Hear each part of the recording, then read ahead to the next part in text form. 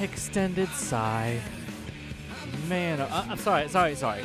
I'm getting ahead of myself. Hello, welcome to the show. I am your host, Casey Drotter. This is the CLE Sports Talk podcast.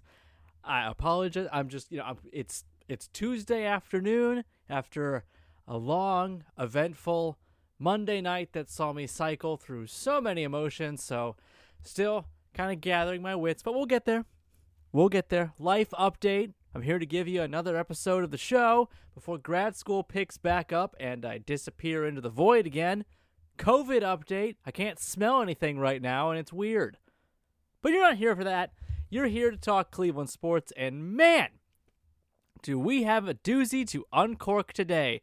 Browns, Ravens, Monday Night Football, a litmus test for a team that's still trying to prove it is legit to about 65% of its own fan base.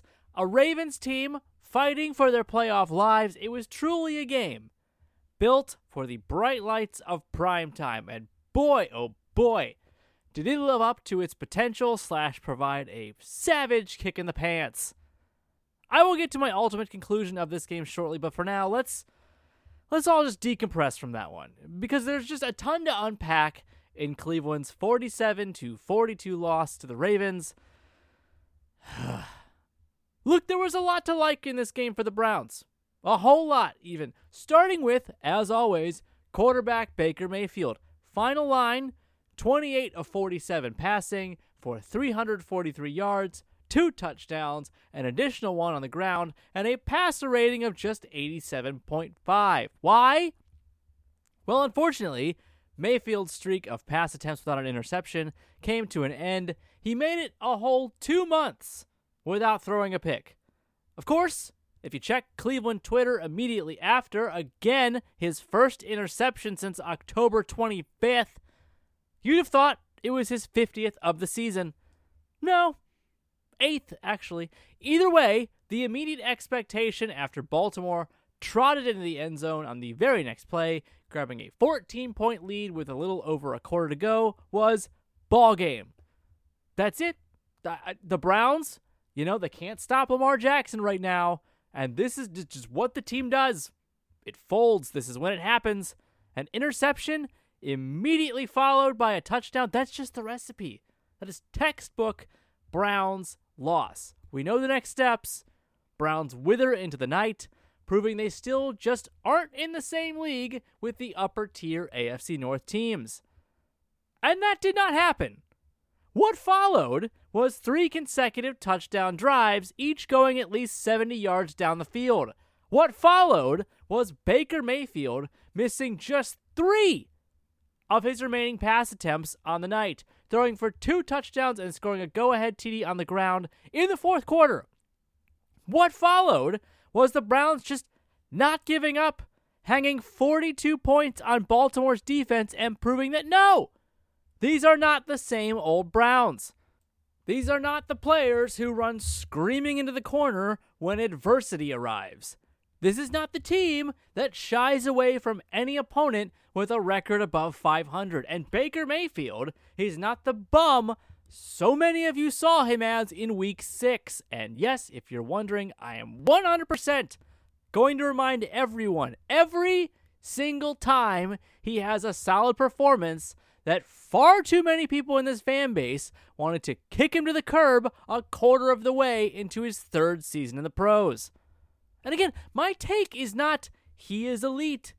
It has always been, we can't be too reactionary to one bad game. Because when you do that, you set yourself up to look like a fool 2 months later when Baker is very much playing like a quarterback you can build a team around. It's hard, I know, believe it or not, but whenever that time came for the Browns to find a franchise quarterback, he wasn't going to look like Otto Graham reincarnate. I know. Blew my mind too. Of course, all of this, Baker's heroics, the Browns' overall offensive resolve, came in a losing effort. And Lord almighty did it sting. I'm going to preface all this by saying the emotions I have towards this loss are not in any way the same I brought to the table last year after, say, Cleveland had itself a big game and proceeded to get beaten by Duck Hodges and Benny Snell. The Browns, despite what you read on Twitter from, again, their own fan base, remain both 5 games above 500 and in control of their own playoff destiny, with what certainly looks like a very favorable schedule across the next 2 games. No, my grumpiness really comes from, I gotta say it, just how avoidable the loss really was. Look, I know Lamar Jackson can be quite the terror for an opposing defense to deal with. I am not denying that at all, but the way he beat the Browns last night, I mean, my God. Start with the fact that the Ravens' passing game was almost fully neutralized for the better part of this contest. Jackson headed into halftime having completed 3 passes, and Baltimore was up 21-14 with complete control of the game. Defensively, my goodness, the Browns, they just couldn't avoid giving up a back-breaking play after back-breaking play. The Ravens, look at their second touchdown drive of the night. 1 pass play, not 1 completed pass. Baltimore only attempted 1 single play through the air. It went for 10 yards. The rest, all 7 other plays on the ground. Only once did one of those plays result in less than a 10-yard gain. I might as well have just walked into the end zone. Next touchdown drive. 4 plays, 31 seconds. 2 of those plays were incomplete passes. And then Lamar Jackson scrambled around in the pocket for a while, hit Mark Andrews, who could have caught the pass sitting down and still had time to get up and gain extra yardage, a play which was immediately followed by Jackson running through a hole the size of a tunnel into the end zone. If that were it, I'd still be upset with Cleveland's defense, but good God almighty, did this unit save its best for last? All you had to do was stop Trace freaking McSorley, Baltimore's 3rd-string QB, who entered the game because Lamar Jackson was enduring cramps, or, based on the suggestion of many watching the game, cramps minus the M. Late 4th quarter, 5:39 left in the game. 3rd and 10, stadium is rocking. Baltimore is in its own territory, and McSorley hits Willie Snead for 13 yards. I gotta tell you, the lifelong Cleveland fan in me, that sense of dread that often walks hand in hand with said fan, yeah, that's when he showed up. Just crept right into the picture. You just knew how this was gonna unfold. And if you didn't know on McSorley's following first down, you sure as hell did when he went down with a knee injury, only to have the game camera immediately cut to Lamar Jackson returning to the sideline like Willis freaking Reed. It just, from that point on, it felt inevitable. Of course, I kind of figured Jackson would slow play his game-winning drive, not hit a 44-yard pass on 4th and 5 in his very first play back on the field. So, yeah, the Browns defense has a lot to burn from its memory after this one. And yeah, it was great to see Cleveland come back and tie the game late, but there wasn't a single fan of this team who didn't see 1 minute left on the game clock and think, crap, no, you gave him too much time.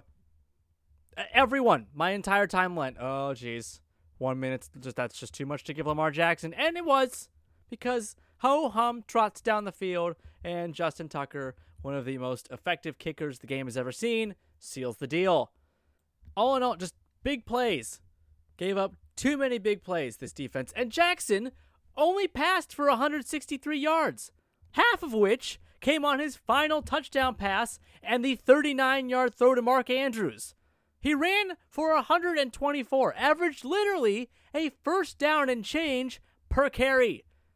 I'm not going to sit here and armchair quarterback this thing and tell you that scheming against Lamar Jackson is super easy. By the way, plenty of those callers on 92.3 The Fan this morning. Maybe think before you call. Just throwing that out there.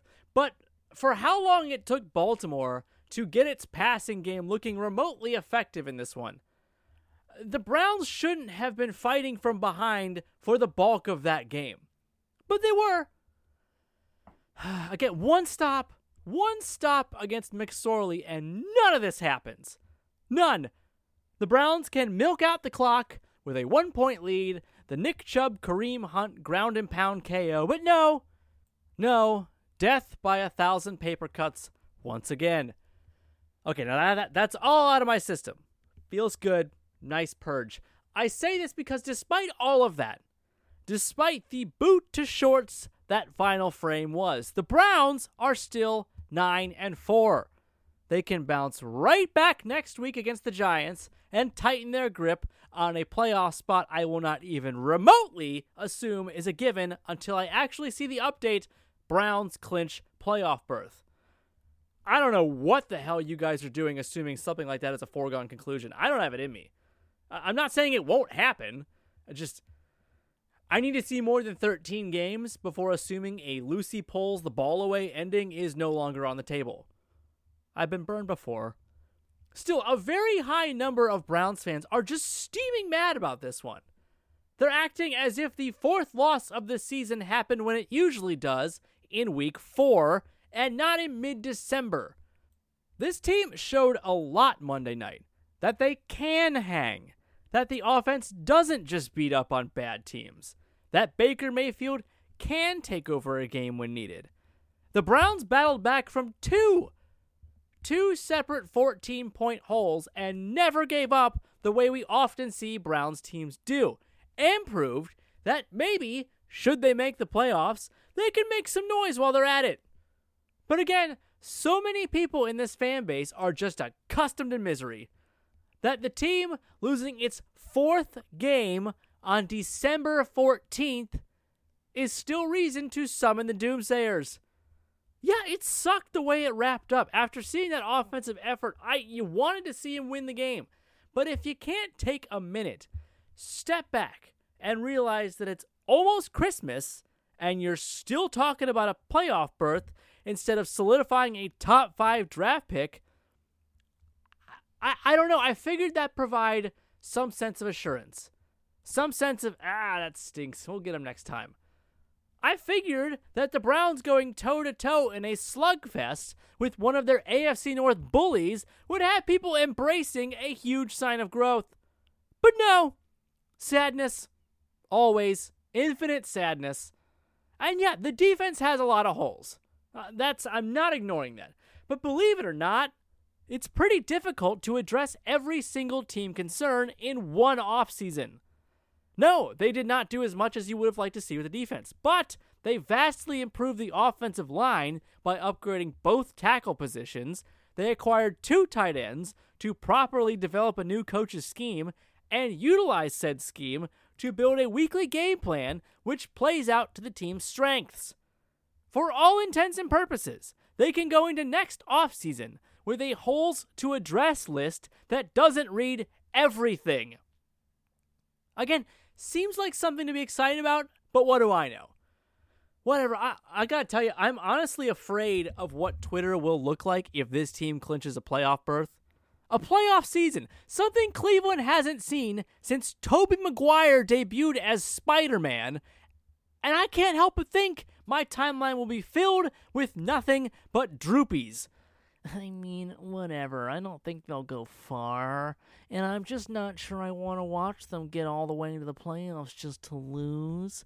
And with this defense, what's even the point of going if they're not going to win the Super Bowl? And right now, Baker Mayfield just doesn't look like a guy who can consistently throw for 500 yards and 10 touchdowns per game. Better replace him in the offseason. That's what you sound like to me. Every grumpy tweet. It's in that voice. How's that feel? Hope it stings. All right. Shifting gears. Again, as mentioned, the Browns right back under the primetime lights next Sunday against the Giants. Either versus Daniel Jones, and that's going to become a narrative because if you'll recall, Baker Mayfield admitted shock when seeing the Giants draft him in 2019. And everyone was like, well, what if Daniel Jones is suddenly better than Baker Mayfield? Wouldn't that be something? Right now, he's not. Not saying he can't be, but hold on to the damn ball. After Sunday, Daniel Jones, you keep worrying about those fumbles then, but after that, you can fix it. Or we're going to see Colt McCoy, which, boy, oh boy, past versus the present, that'd be fun. sort of. I always liked Colt McCoy. Yeah, he had a pop gun arm, but he had moxie. Again, I'm sift through the past Cleveland quarterbacks we've had to watch and pick a favorite. Can ya?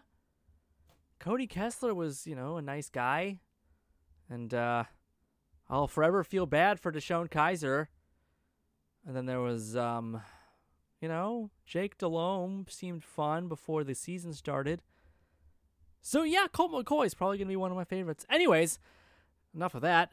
Let's talk about the Cavs for a bit because, hey, this team played a game. 2 of them. For the first time since pre-St. Patty's Day. Oy. A couple big takeaways from games, which, yes, don't count, but still, basketball is back, and I'm not going to let the preseason aspect of it stop me from reacting to what I saw. Such as the realization that, Isaac Okoro, he sure knows how to basketball. In his first bit of action for the Cavs, a team he joined a month ago, 18 points, 3 steals, 6 of 9 shooting, a plus 13 plus-minus rating, and 16 of those 18 points came in the fourth quarter against backups, I know. 3 of those points came on a last-second game-winning layup and 1 after he locked down T.J. McConnell and forced a missed jumper. So yeah, from a decent debut standpoint, I think that qualifies. Again, he played against mostly second stringers, but let's just stop for a minute and remember this kid's journey. Isaac Okoro has been in the NBA for 1 month. Drafted November 18th, first competitive game December 12th. He had no summer league. He had no real training camp. It was, hey, congrats, you play for Cleveland now, see you on the court in a couple weeks. That's a whole lot in a short span of time. For him to come out and in his first 2 NBA games of experience, pour in a total of 33 points on 63% shooting, 3 of 5 from 3, pretty damn good. And yeah, in his second preseason game, the plus-minus rating wasn't as good. But again, if that's how he's going to look 1 month after becoming a Cavalier, honestly, how much longer can you really hold off on starting him? I said it last week, I'll say it again. When you heard he needs work on his jumper, mildly concerning. It was. His shot is broken is never an ideal phrase to be associated with. The difference maker, though, is whether or not the player in reference is going to work hard enough to fix it. And yeah, I'd say early returns sure as hell indicate that Isaac Okoro is going to work hard to fix it. And honestly, you'll probably have to drag him out of the gym while he's trying to do it, which I love. Again, yes, it's preseason. I'm not here putting money down on him winning Rookie of the Year just yet, but I'm not going to sit here and use preseason as a reason to not be encouraged by what we've seen from Okoro so far. One of the players that he's competing with for the starting small forward role is our old friend Jetty.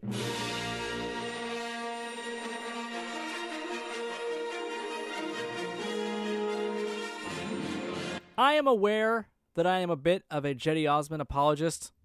I am aware of his flaws. Defensively, not great. Per Basketball Reference, of the 529 NBA players graded for defensive rating, which is an estimated points allowed per 100 possessions, Jetty came in at a cool 491st. Obviously, you want that to be a bit higher. And he's been inconsistent. He has. He got a little hesitant shooting last season. He averaged almost 2 fewer attempts per game than he did in 2018. I still like him. I still think he could bring value to the Cavs. It's going to be off the bench, of course, eventually, once Okoro's inevitable starting role is granted. But there were so many Cavs fans who just want nothing to do with Jetty Osman. And I'm not saying Jetty's jersey needs to be retired tomorrow.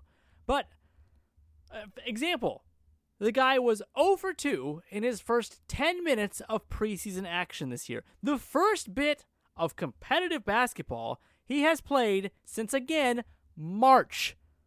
And you'd think the guy came onto the court wearing the wrong uniform and a football helmet. Just hundreds of tweets saying, Jetty, he can't play, man. I'm over him. He's got to go.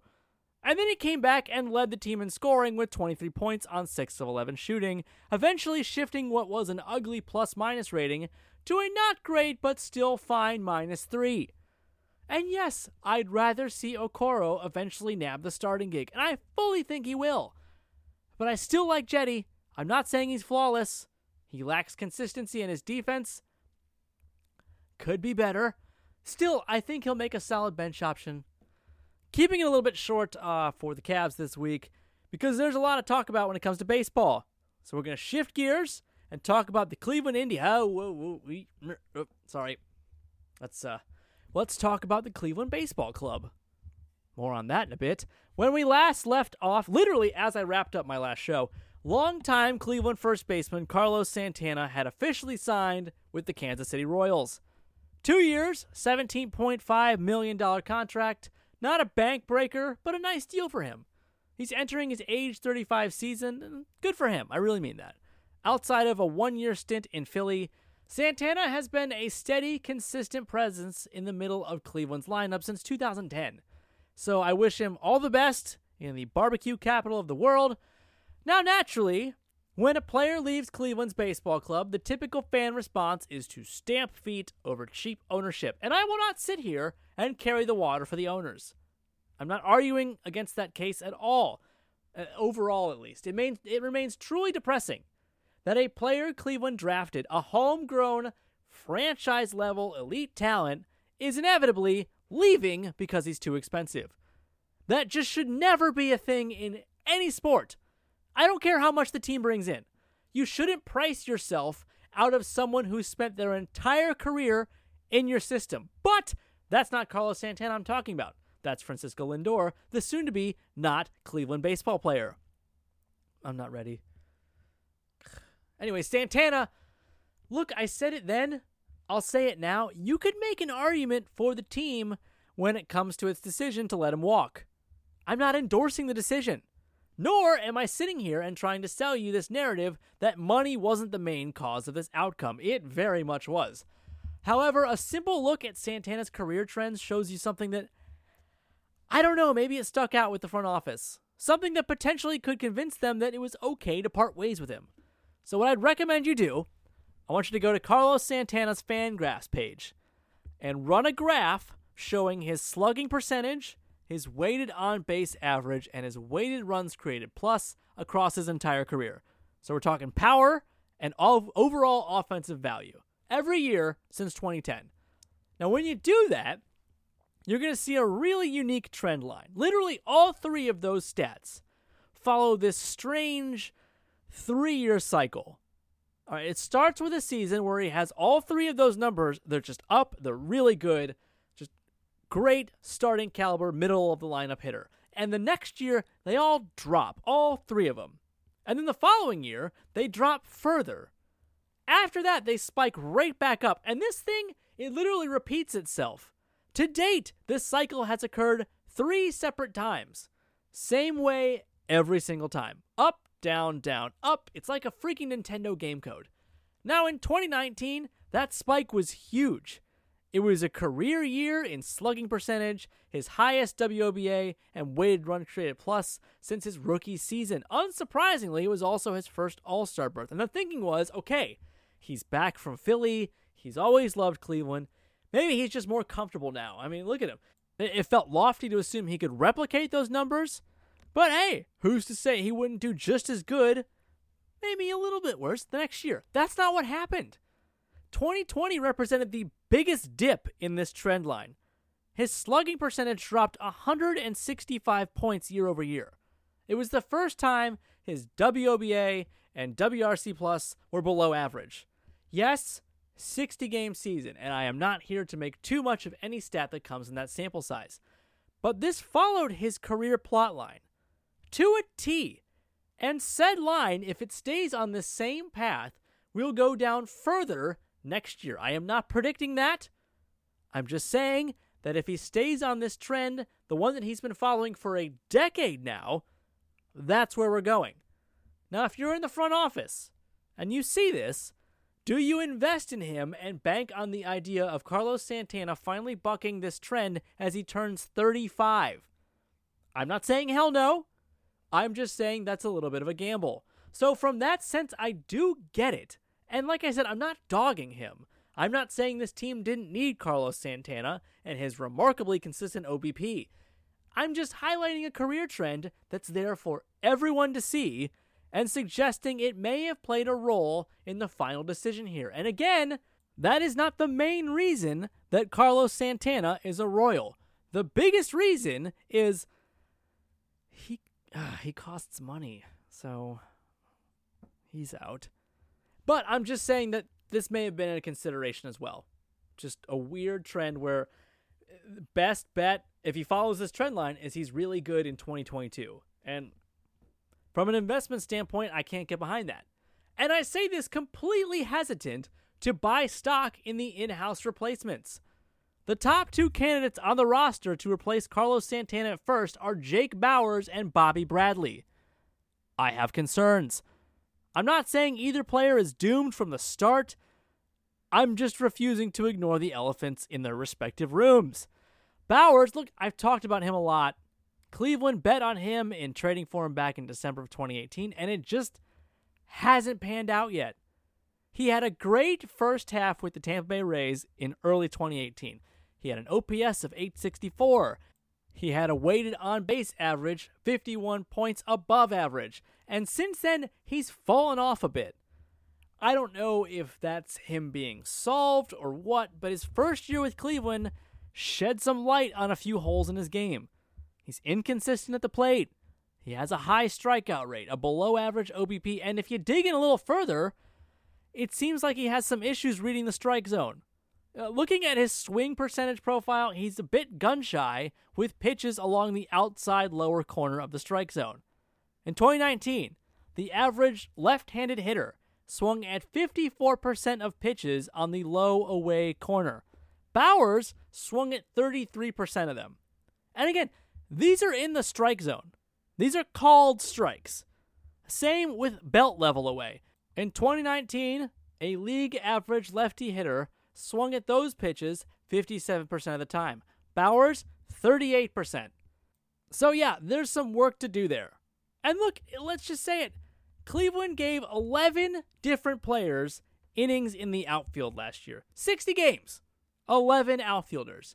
Not one was Jake Bauers. Mike Freeman, who entered 2020 at age 32 with 4 outfield starts in 132 career big league games, he gave Cleveland 25 outfield innings. Bauers, none.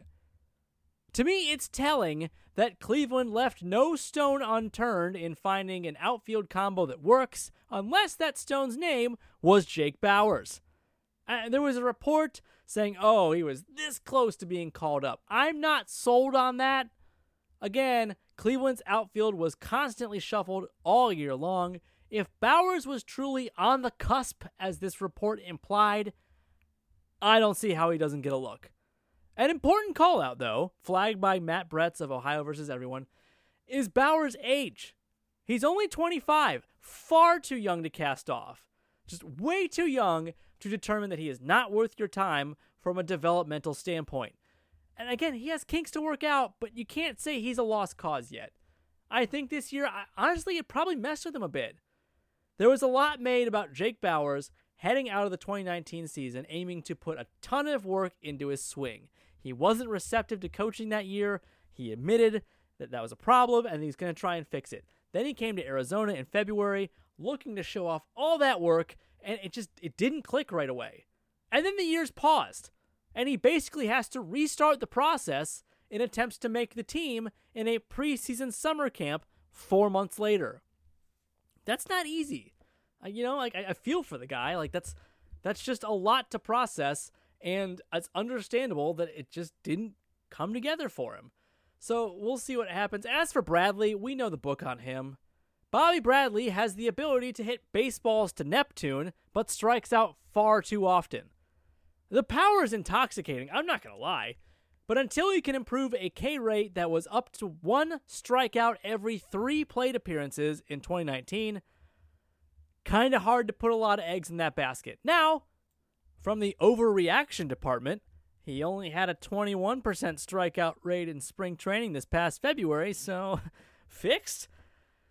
No, that's not how that works. But I'll take signs of encouragement where I can find them. Should be interesting. I'd imagine this coming spring training is basically going to be a tryout between Bowers and Bradley for first base. I don't see Cleveland shopping for a new first baseman because that costs dollars. I know Josh Naylor's name has been mentioned as a first base solution. He's played the position before. I'd personally rather see him in the outfield. A, he's put in a lot of work to adjust to that position. And 2, Cleveland's outfield needs as many warm bodies as possible until someone jumps out. Naylor showed that he can hit rockets when he's in a groove, so I'd rather see him in the outfield unless absolutely necessary to move him to first, which, I hope for the best. I hope that Bowers or Bradley stands out, but I'm not willing to invest in that outcome yet. All right, well, like I said, there was bigger news regarding Cleveland baseball than just roster moves this past week. The story initially broke Sunday night, confirmed on Monday. Cleveland will indeed be ditching the nickname Indians. It came out of nowhere, honestly. Now, what I mean by that is not who saw this coming. Everybody saw this coming. Sorry, wait. Everybody who's been paying attention as opposed to plugging their ears and threatening to boycott the team if they change the nickname. I meant more of a, whoa, I wasn't expecting to get this alert tonight. And look, I really don't feel like venting about that. I did it several times over the summer. My stance remains the same. This was always going to happen. Always. Yes, they got rid of Chief Wahoo, and that was long overdue. But that never eliminated change the nickname from the conversation. It just delayed said conversation. It was a good move. It was not the only one. I get this decision. I support this decision. I understand those who have long argued for this decision to eventually happen. It is, at the end of the day, just a nickname. That is it. Cleveland's baseball team did not ruin your life or your time as a fan by making this call. Cleveland's baseball team did not spit in your face by making this call. Cleveland's baseball team did not insult one of your family members by making this call. Cleveland's baseball team decided to change its nickname. Nothing more, nothing less. Of course, it'd be foolish to assume that 5 months after the announcement that this was now a very likely outcome, more people would have just embraced it as reality. No. There's still plenty of, I'm done with this team. That's the last straw. I'm sure some of these cranky pants who said that claimed the same thing 2 years ago when Wahoo was ditched, but that's neither here nor there. I've seen people blame this on quote-unquote cancel culture, also wrong. People have voiced their concerns about this nickname, and they've deemed it offensive far earlier than when cancel culture became a thing. I've seen people say, whenever I don't understand what the big deal is. It's just a nickname. It's just baseball. Again, wrong. To you, it's just baseball. To Native Americans, it's just being turned into a mascot and a caricature. It's being animalized. I saw, and this was just a tremendous display of mental gymnastics. Someone said, "This is sad. The Indians are just erasing Native American culture." No. No. Native Americans are the ones who've been protesting the nickname for years. They're the ones who want to stop seeing their race represented this way. They're the ones Paul Dolan met with when ultimately coming to the decision to ditch the nickname Indians. This is not about erasing Native American culture. This is about treating it with more reverence than nicknaming a baseball team after it in a way that was never about celebrating or educating anyone on said culture. Just, wow, that one's still, just days later, still processing it. And yeah, tons of people saying they're done spending money on this team. Fine. You do whatever you want to do. They won't change anything. Just as the threat of walking away from the club didn't stop this outcome from happening in the first place, way back when you said it in July. Like I said back then, I'll say it again now. This was inevitable. The name was going to change. It was when, not if. You do not put out a release that says we're considering a nickname change and then not change it. There were people I saw in response to the initial release saying, don't do it if you change the name. I am out. The only hope for that crowd was that Cleveland would put that July release out and then just hope everybody forgot about it, which would have been ill-advised and also terrible. There was only one true outcome here, and that was a nickname change. It was, again, inevitable. All that said, I personally took a little bit of an issue with how the team decided to handle it. Now, back in July, we did a roundtable with SI and discussed what we thought was going to happen with the nickname change. And my prediction was that, yes, the name will be changing, but what will happen is they're going to announce the change this winter, and then say 2021, that season, it's basically going to be the farewell tour for the nickname. We'll still use it, then make the full change after that. Because this isn't a simple process. You can't just wake up and be another team. There's copyright and merchandising efforts that need to be made. And that's exactly what they're doing. 2021, they'll be the Indians. The problem, to me, is that owner Paul Dolan's announcement kind of didn't include a timeline. It's going to happen, totally. I swear, Indians is going away. Just, we don't have a deadline yet. And so we're going to make one. Just we'll keep you posted. That's weird. I don't get. It's just, every step of this seems to be yet another way of saying, all right, you know what? It's time. It's time that we decide to officially consider changing the nickname. That will happen at some point in the near future. Not today, obviously, or next year, but it is coming because we understand. We understand the complaints. Again, definitely not this year, though, but maybe in 2022. I don't want to put a date on it, but it's going to happen. Guys, I swear, we mean it this time.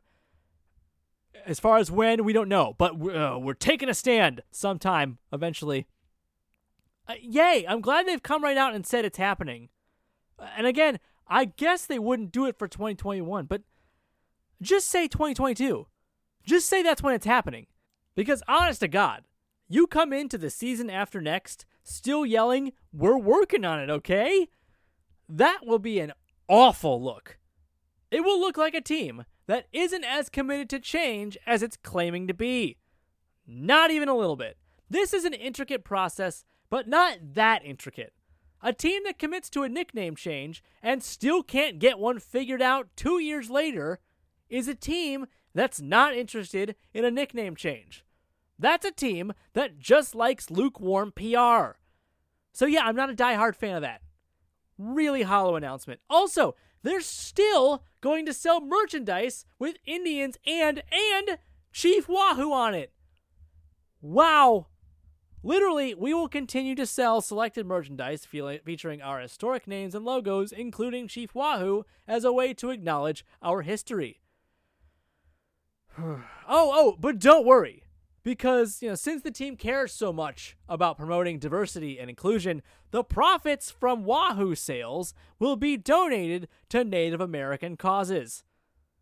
We value equality, so the sales we make from merchandise covered in the racist caricature you've hated for years will go directly to the people it offends.